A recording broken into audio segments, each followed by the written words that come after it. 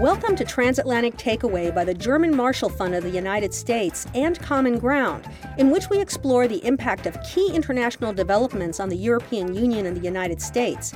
I'm your host, Soraya Sarhaddi Nelson. Is Europe on the brink of war? That's what many fear, given the Kremlin's recent deployment of nearly 100,000 Russian troops along the border with Ukraine. Recent meetings between Moscow, Washington, NATO, and the Organization for Security and Cooperation in Europe failed to end the crisis. But will Russia follow through on its threat? And what is the West prepared to do about it if it does? With me in Berlin to discuss the volatile situation are GMF editorial director Rachel Tausendfreund, who hosts and produces the Out of Order podcast. Welcome, Rachel. Hi, Soraya. Happy to be here. From Washington, D.C., we are joined by GMF Resident Fellow Liana Fix, a historian and political scientist who is on sabbatical from the Körber Foundation in Berlin, as well as GMF Fellow Michael Kimmage. He's a Catholic University history professor who between 2014 and 2016 was part of the U.S. Secretary of State's planning staff advising on Russia and Ukraine. Welcome to you both. Hello, thanks. It's good to be here. Thanks for having us. Let me start with you, Rachel. How did we get to this point? The Russian threat to Ukraine is hardly new. Back in 2014, I was an NPR correspondent in the eastern Donbas region, covering the Russian incursion. So what's different this time? So what's different is Russia's now amassed a large number of troops along the Ukrainian border, over 100,000. That's a different scale of threatened invasion than what we saw in 2014. So that's what's new. Why Putin has new motivation, is trying another game than 2014, I don't think we know exactly. That is really one of the big questions. Liana, what do the Russians want? Why move the troops into these positions now? And as Rachel notes, there are a lot more of them now than there were in 2014. Is there a moment of weakness that Vladimir Putin is sensing? Or is there a greater threat to Russia? I think there are a couple of factors that contribute to the perception that this is a window of opportunity from the Russian perspective. So domestically, the Russian president can run for re-election in 2024. So certainly it will be an opportunity for him to establish his personal legacy. Internationally, he sees that there is a vacuum of leadership in Europe, with elections in Germany, elections in France just having taken place. And also the new bilateral channel with the United States, the strategic stability dialogue, seems from a Moscow perspective to provide an opportunity to discuss European security and to create a crisis to increase Moscow's leverage towards the United States and NATO. Now, I understand that you were born in Kazakhstan, and I'm wondering, do you see the Russian actions in Kazakhstan as affecting what's happening with this standoff on Ukraine at the moment? If so, how? Well, certainly the crisis in Kazakhstan also came as a surprise to Moscow, but I think there are two sides to it. On the one hand, it was a distraction from what was going on in Ukraine. On the other hand, it was Russia's aim for a long time to exert more influence on Kazakhstan. Kazakhstan has been very prominent in defending its independence since the end of the Soviet Union, and it has done so quite obviously towards Russia. Kazakhstan never wanted to be an ally or dependent on Russia. Now, with Russian troops in Kazakhstan, Moscow can exert much more influence on Kazakhstan than it was able in the past. So on the one hand, it was a distraction from Ukraine. On the other hand, it was an opportunity for Russia to extend its sphere of influence in the neighborhood. Michael, were any of the meetings in Geneva, Brussels, or Vienna effective in diffusing tensions between Moscow and the West? I don't think we have the full evidence. I think the best one can say is that they were civil. There were some polite words exchanged after all of the meetings. They didn't break down. Nobody walked out. On the other hand, that's a pretty low bar. What you see from the statements from Deputy Foreign Minister Ryabkov this morning is that there's no need for further consultation with NATO. And if you accept that statement as sort of definitive, which seems possible, that means that the negotiations are quite possibly a failure in achieving anything. So was there one meeting that was perhaps more effective than the other, although it sounds like nothing really worked out very well? I'm just wondering if, for example, the discussion with the U.S. one-on-one, or even the discussion with the OSCE, which of course is much more inclusive in terms of the number of countries involved, whether either of those might have been more effective than the NATO one. Well, looking at things from a Russian vantage point, also the meeting with NATO, so in a sense, all three meetings are pretty good optics for Russia because, here you have European security. For the most part, Ukraine is not at the table. European Union is not at the table, but Russia is there sort of negotiating with the United States and talking to NATO as if it's a major actor and player in European security, which may or may not be the case, but the optics of that are very, effective. Also in terms of what Liana said a moment ago about domestic Russian politics and sort of Putin's legacy and such. So that may be, from the Russian perspective, the true significance of these meetings. So let me ask you just one follow-up question, because during the Obama administration, you were involved on the diplomatic front with Russia and Ukraine. Do you see any missteps or actions that are missing in the Biden administration's approach to the situation now? No, I think in some ways the Biden approach is better than the Obama approach in one particular area. One of the conclusions that the Obama administration drew from the crisis in Ukraine was that it was necessary to isolate Russia. So there was really very little diplomacy, very little back and forth. I think that didn't pan out very well. So I think the Biden administration is following the right recipe. They're building up their own leverage to the transatlantic relationship with the threat of sanctions through displays of NATO unity, which are important, of course, on the Western side, but they're also showing a great receptivity to listen to Russia, which is totally reasonable, and to speak if terms can be discovered on which progress can be made. So I think that that's entirely the right recipe and a bit more effective than the one the Obama administration came up with. Rachel, there's a major player in all of this who appears to have been sidelined, and that, of course, would be the EU. Why are they left out of this? I mean, I'm as big a fan as the EU of the EU as there is, but the EU is just not the big security player in Europe. We could wish that to be otherwise, but it isn't the case yet. So first of all, Russia doesn't want EU at the table, but second of all, EU hasn't yet earned itself, let's say, a place at the table. So European states are essential in this question. They're also in all the formats. They're in the Normandy format, they're in the NATO format, they're in the OSCE format. And as much as High Representative Borrell maybe complains about the EU not being involved, the EU is just not a security actor yet. And so it's going to be on the sidelines of these talks until that changes. Well, Liana, you're a EU citizen here. I'm wondering if you agree with Rachel's assessment. I mean, the fact that the Normandy format, the EU, the Germans are missing from this conversation, what does that say to you? Well, as a good German, it's of course difficult to criticize the European Union, but let me also mention that the United States has been quite active in including European leaders. So there was a lot of cooperation, a lot of consultation with European actors. And also why Olaf Scholz, the new chancellor in Germany, certainly needs some time to gain the same kind of reputation that Angela Merkel had with Moscow. He does try. So there are attempts to revive the Normandy format. German diplomats have been to Moscow to discuss the crisis. So there is some activism from European Union member states. And of course, also France is taking on the council presidency of the European Union and had in the past its own security dialogue with Russia. So it also tries to chime in there. And then also when it comes to deterring Russia, but also in case an intervention takes place, to move on to action against Russia, the European Union, of course, plays almost the biggest role in sanctions policy. That is something where the European Union has been incredibly successful in 2014, putting together with the United States a sanctions package. And that is a responsibility which will be very much on the European Union to put together a sanctions package which really hurts the Russian leadership and really hurts Russia. So one of Russia's demands is to prevent Ukraine from joining NATO. But do any of the three of you see a scenario in which Ukraine would actually be allowed to join NATO? I mean, not in the next years. But it's a really important difference to say you're welcome to join now and you're never welcome to join. And that's the interesting gray area that the Biden administration is working on right now. And at the same time that NATO, of course, is first and foremost in Russian rhetoric and is a part of this story, it's also a bit of a distraction from the story. What really matters to Russia, in addition to the possibility of NATO membership for Ukraine, is the tightening military relationship between Ukraine and the West. So that has to be factored in as well. But just on the NATO front, you have membership for Ukraine and NATO in the Ukrainian constitution, and you actually have a fair amount of NATO activity in Ukraine. So exercises, training, sort of interoperability and such. So membership is sort of the issue, and at the same time, it's not the full issue.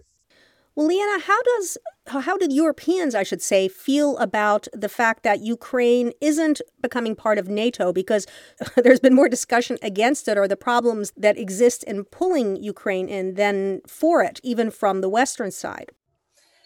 The European Union and NATO, I think, both have put themselves to some extent into a difficult position. I mean, NATO has included in its Bucharest summit declaration in 2008 that at some point Ukraine and Georgia can become a member in the future, although this is obviously, as Michael said, not on the table right now. And at the same time, we also have the Eastern Partnership of the European Union, a program that was launched to bring the neighbors closer to the European Union, including Ukraine, including Georgia, which really raised hopes in these countries that they can become members of the European Union at some point. So nowadays, if you go to Georgia, you have the impression that the most pro-European people actually live outside the European Union, in Georgia and in Ukraine to some extent. But that is obviously not an option which is on the table from the perspective of the European Union, because they're busy enough with dealing with the Western Balkans and the complicated situation there. So there is no official membership perspective. So in the long term, the question really is how the European Union, but both NATO, can prevent disappointment in Ukraine and Georgia after so many hopes have been raised for many years. Well, we're going to take a short break, and when we come back, we'll talk about what will happen if the Russians actually invade Ukraine. Stay tuned.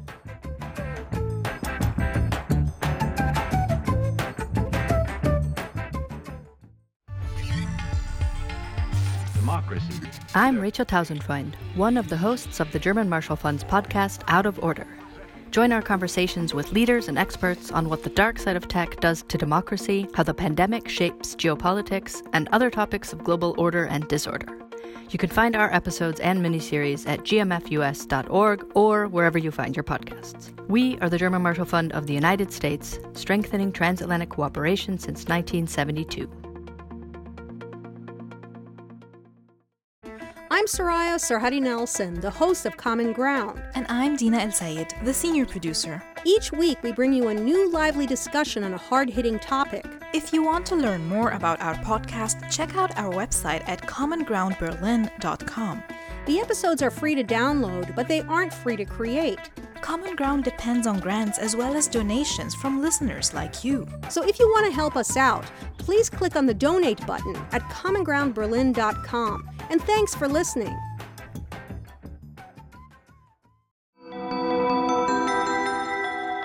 I'm Verena Hütter, host of The Big Ponder, the Goethe Institute's transatlantic podcast, bringing abstract concepts to life through personal radio essays.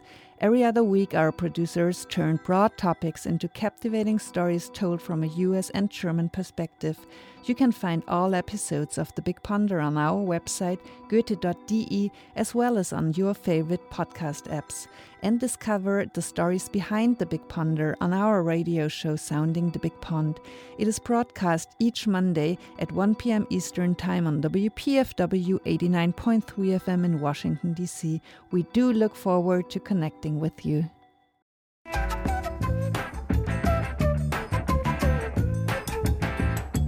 Welcome back to Transatlantic Takeaway by the German Marshall Fund of the United States and Common Ground. We are talking about the ramped-up Russian threat to Ukraine and what it means for Germany, Europe, and the United States. My guests are GMF's Rachel Tausendfreund in our Berlin studio, and in Washington, D.C., GMF Fellows Liana Fix and Michael Kimmage. Before the break, we did a little tea leaf reading into the posturing and rhetoric on both sides. But Michael, what will the United States do if Russia invades Ukraine, or on a lesser scale, takes more territory in Donbass?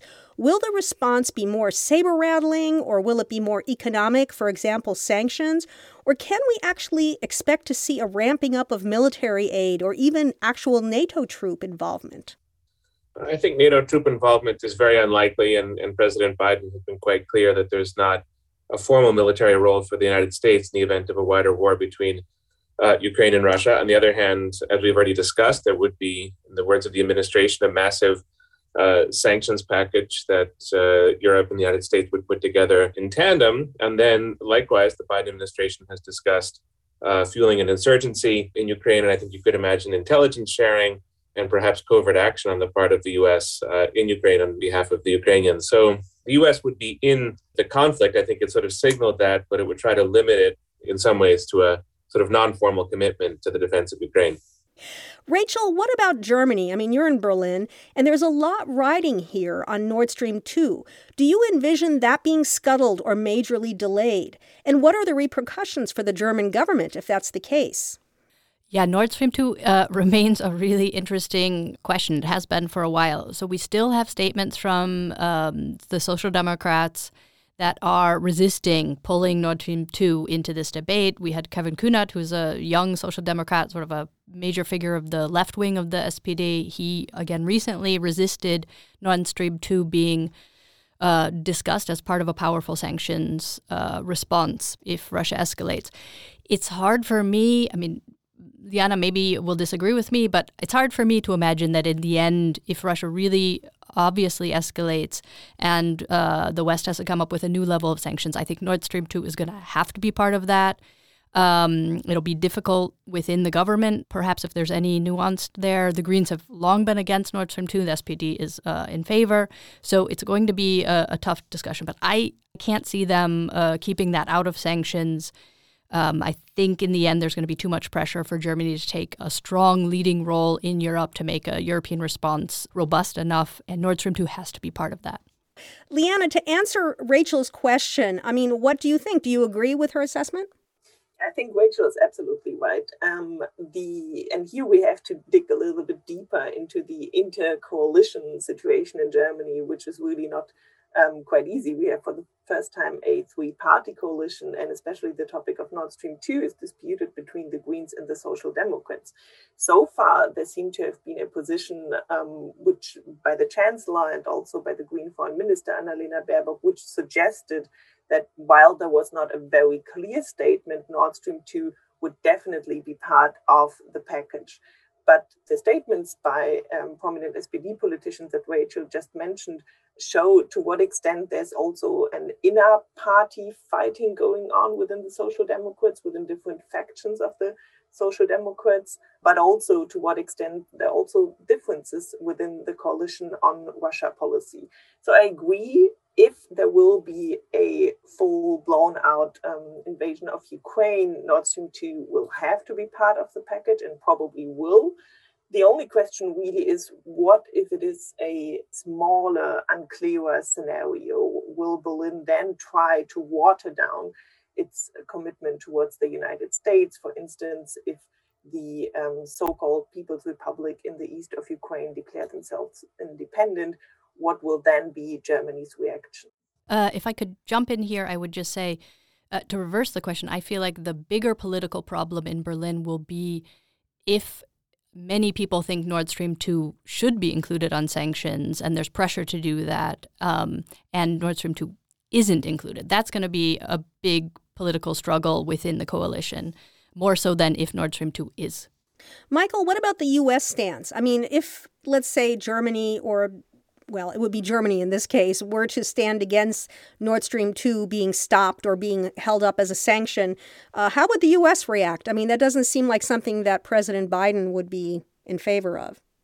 Yes, I mean, already you have a very serious move on Capitol Hill at the moment, prior to any Russian, action this winter to sanction Germany for Nord Stream 2. So Biden sort of faces that from the Republican Party at the moment. And of course, if there were a wider war, the U.S. would be putting a great deal of pressure on Germany to make Nord Stream 2 a part of the sanctions package. I think that you could turn your attention at the moment for this question. You could turn your attention back to Moscow. This is sort of what Moscow is hoping for, that by exerting this kind of pressure, there will be cracks in the edifice of the transatlantic relationship. And Moscow may not be entirely wrong about that. To compare to 2014, to be a little bit hard-edged about it, in 2014, the West was willing to support Ukraine and has been ever since, but was not willing to sacrifice for Ukraine. So it did economic sanctions that didn't really damage Western economies. Now, if we're threatening major sanctions, we have to be willing to put up with the blowback from that.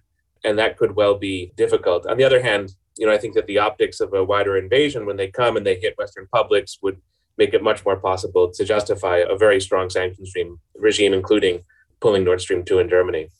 Well, we've talked a lot about what Western entities and leaders think about the situation or how it should be handled. But let me turn this around, Michael, and ask you about the Ukrainians themselves. Now, when I was in Donbass, most of the people that I talked to there actually stood with Russia, and they didn't trust Kiev or the EU and NATO. And on top of that, a lot of Ukrainian troops in Donbass come from the western part of the country, which fostered even more distrust. So my question is this: does or should Ukrainian self-determination factor into this whole question about what should be done if Russia decides to act?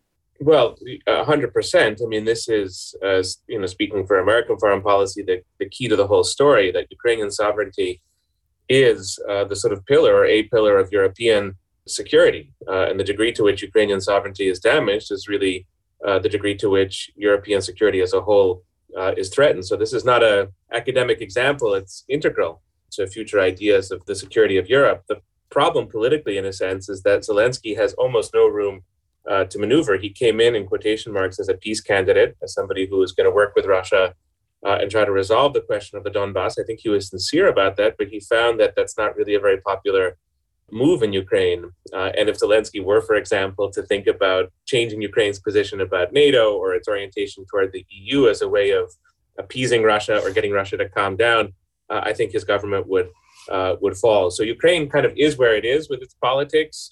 Russia, of course, finds that provocative and very problematic. But no doubt, from a Western perspective, Ukraine's territorial integrity, even though it's already been compromised, is by definition a very important European question and a very important European problem.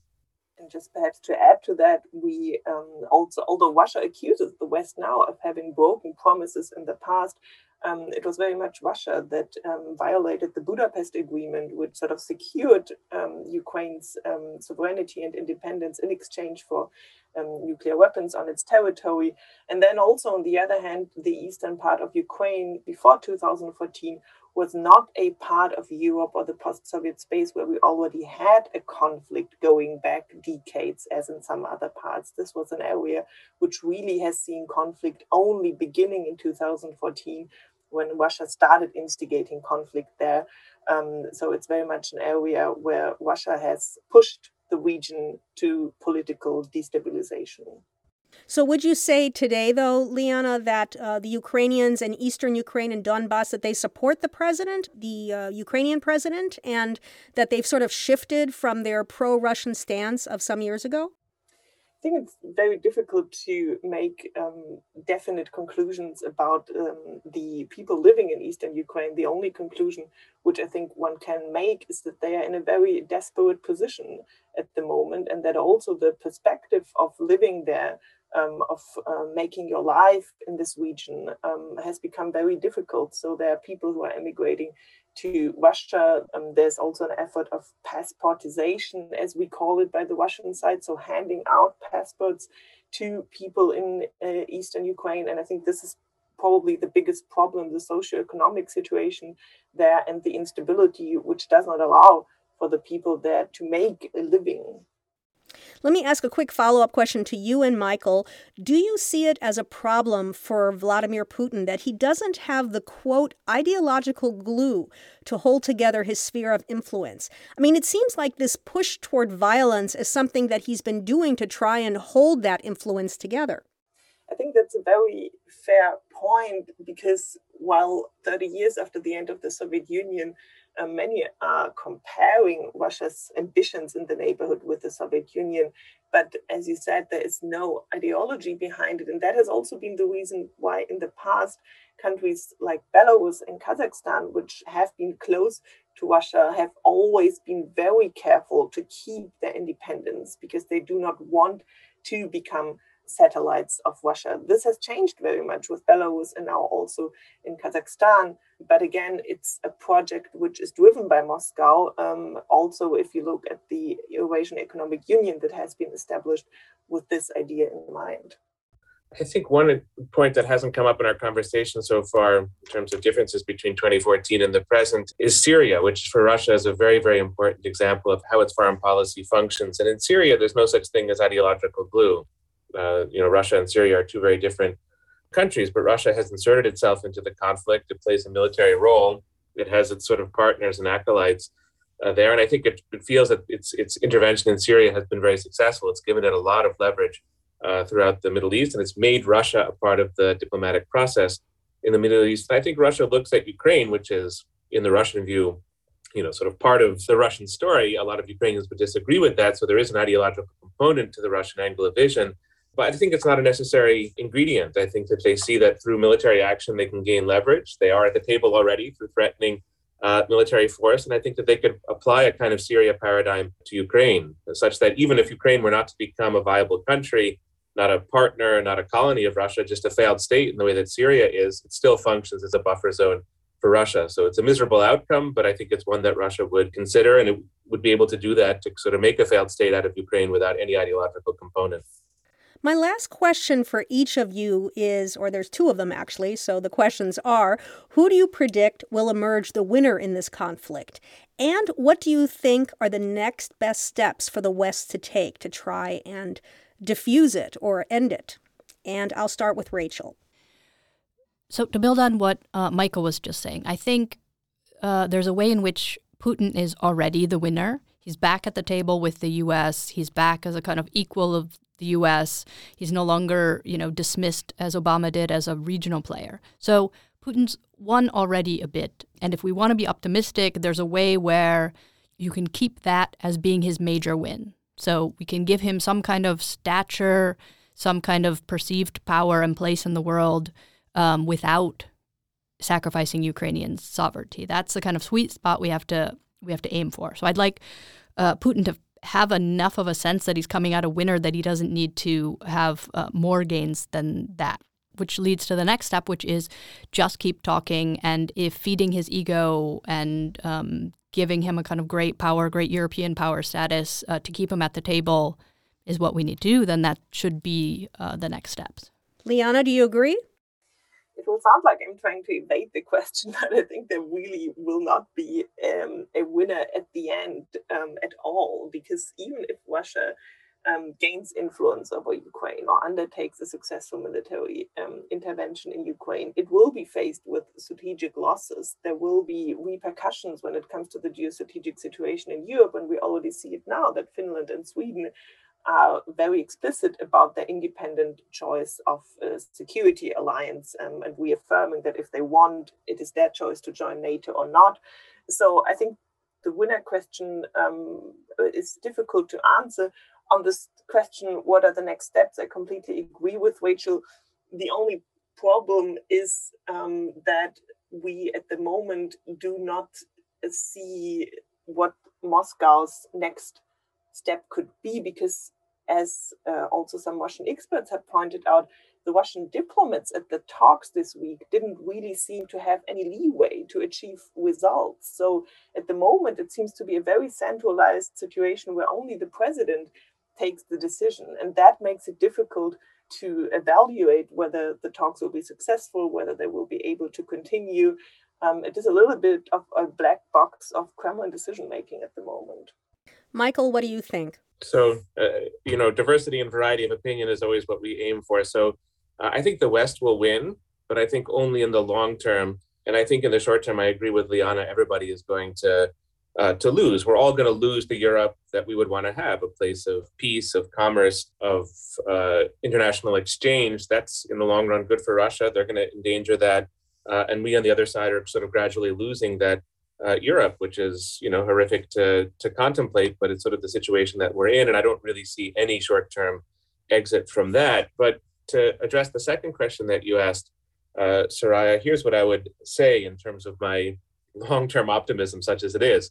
The steps I think we should follow are, as Rachel suggested, intensive engagement in diplomacy to the extent that we can. The United States has a real responsibility here, I'm sure Europe sees it similarly, to avoid world war. The United States and Russia remain the world's two major nuclear powers. We're stumbling closer and closer to some kind of collision.